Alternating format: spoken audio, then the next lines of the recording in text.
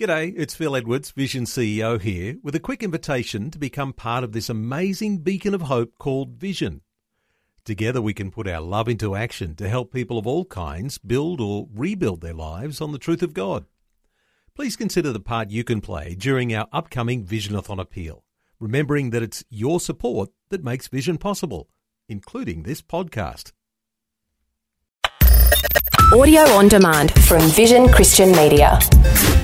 Foundations. I know people who would turn and say, well, Jesus would never judge this or condemn that because Jesus is all loving. And yet Jesus would never compromise his own word. You have to understand who our Rabbi is, and you have to get to know him and follow him. Foundations. Understanding the Jewish foundations of our Christian faith. With Robbo Robinson and Mandy Warby. Welcome back to Foundations. We are talking about walking in the dust of our Rabbi. We've been exploring it a bit in the last program. We're going to continue it today and tomorrow as well, getting an understanding of what it means to walk in the dust of our Rabbi and how can all the people of the world understand what that means. Yeah, and we mentioned yesterday there's a lot of people who not even aware that Jesus is Jewish or that he was a rabbi. A rabbi is basically a teacher. And he has disciples, and unlike our learning experience generally, which is not, I want to be careful because we're going to say often that there's a difference between a Greek mindset and a Hebrew mindset, and I'm not saying that the Greek mindset is wrong. What I'm saying is it's different, and if you learn different method in a different method, you can sometimes come to different conclusions or different understandings. But because we want to understand our Rabbi, we want to understand Jesus, understand he was Jewish and he lived in a Jewish context, and this is how he taught. So we want to be like him. And we also looked at in a previous program, about how the early church was all Jewish. When you read Acts chapter 2, and starting chapter 1, you just start reading the book of Acts, which is amazing because it tells you so much about the very first church. The Jewish community already had a head start because they already understood the commands of God, the standards of God, the kind of behaviours that God expected of his people. They already understood what his moral standards were like, his laws. The laws that God gave to his people were nothing like the rules that governed the other peoples and the gods or religions that they followed. God is uniquely different among all the nations and all the religions of the world. Uniquely different. And so because the Jewish people had been immersed in this, they understood the sacrificial system, they understood the need for forgiveness for sins, they understood that God wanted to forgive, but repentance had to come first, that God expected people to be moral, to care for widows and for orphans, to be honest, to have integrity, to honour parents, not to sleep around, but to be faithful to a married partner, not to have sex outside of marriage at all of those things.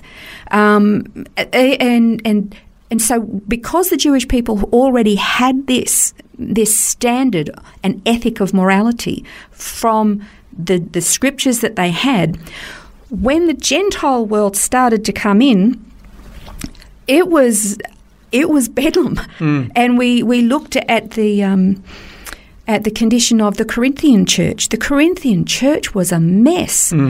Again, they were greedy. They were so excited about the gift that God had given them that they were just shoving themselves forward, disregarding other people. You had a guy sleeping with his stepmother.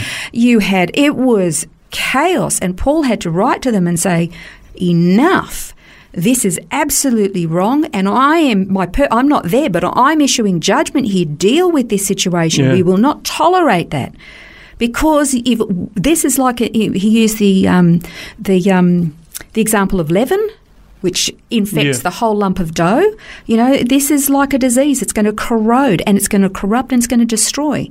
So deal with this stuff. Get yourselves in order. This is how you conduct yourselves. This is how you conduct church. This is how you talk to one another. He had all these instructions that the Jewish people already knew. Yep. Not that they were perfect, but they already had this understanding. And the Gentile world had to also gain that understanding. They had to learn from scratch what God's ethics, morals and standards were.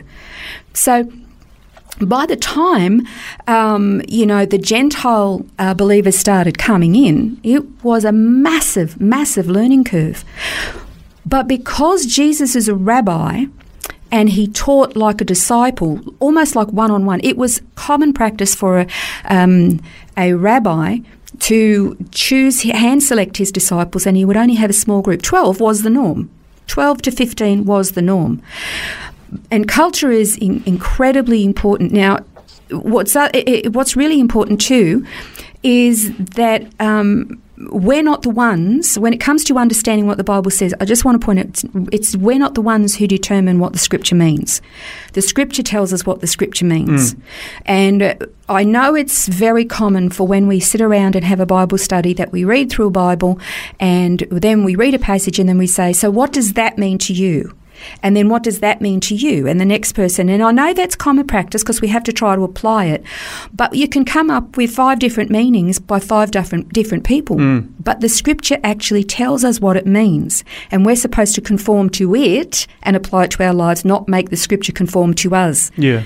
Okay, so I know that's going to probably be a bit prickly for some people, but just think about that. If God is the one who says this is what it means, then we don't get to say, well, I think it means something different. So it's really important, because otherwise what we're doing is we're pushing our own interpretation into the Scripture, and that's like adding to the Word of God, and we've got to be careful not to do that.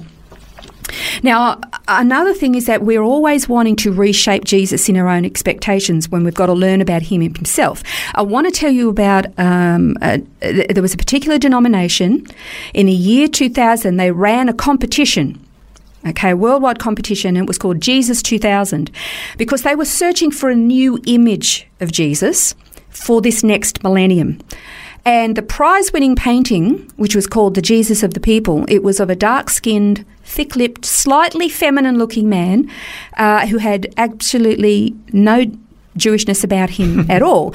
And I guess the concern is that we spend our time trying to conform Jesus into our image to fit our ideology, our preferences, our understanding of society, our own philosophical worldviews, and very often we're very influenced by modern culture, even PC culture. I mean, I know people who would turn and say, well, Jesus would never judge this or condemn that because Jesus is all loving. And yet Jesus would never compromise his own word. And so we're supposed to conform to it. But how do you understand that? You have to understand who our rabbi is, and you have to get to know him and follow him. So when we say walking in the dust of our rabbi, I want to paint a picture for you, and we will unpack it more in the next program. But to walk in the dust of your rabbi means that you walk as a disciple so closely behind your rabbi so that you see every nuance of his face, you hear every word, every breath, every expression, that as he walks and stirs up the dust, you're walking so close that the dust is getting all over you. So close, in fact, that if he stops suddenly, you'd bump right into him. That's what it means to walk in the dust of your rabbi, so that you can follow him to the nth degree, to mimic him, copy him, emulate him, even his facial expressions, even his habits of speech.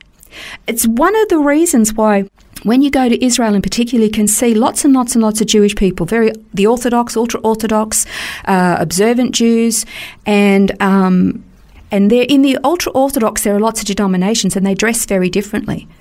And you can tell the groups simply by their code of dress. And we always ask, why do some wear those? They look like bathrobes. Why do some always wear their pants tucked into their socks? Why do they always wear the big furry hats? Or why the wide brim and the black coats? It's basically because it's denominational. They are actually aligning themselves by mimicking how their rabbis dressed. You can tell which rabbi they follow by how they're dressed. They've literally walked in the dust of their rabbi to the point where they're emulating him even by the clothing that they wear. It becomes this mark of loyalty and faithfulness. Now, ultimately, our rabbi is the ultimate rabbi. And so we want to emulate him and be so close to him that even the expressions on his face or the nuances of his speech become ours, that we imitate him. So we'll look some more in our next program at that. We're looking forward to finding out more about that. Not so much about what did Jesus wear, but we'll be exploring how we can walk in the dust of our rabbi, understanding the Hebrew mindset as well, some of the practical and literal interpretations. We'll do that next time on Foundations. This has been Foundations, a look at the Jewish foundations of our Christian faith. For study notes, resources and more, see vision.org.au/foundations. Thanks for taking time to listen to this audio on demand from Vision Christian Media. To find out more about us, go to vision.org.au.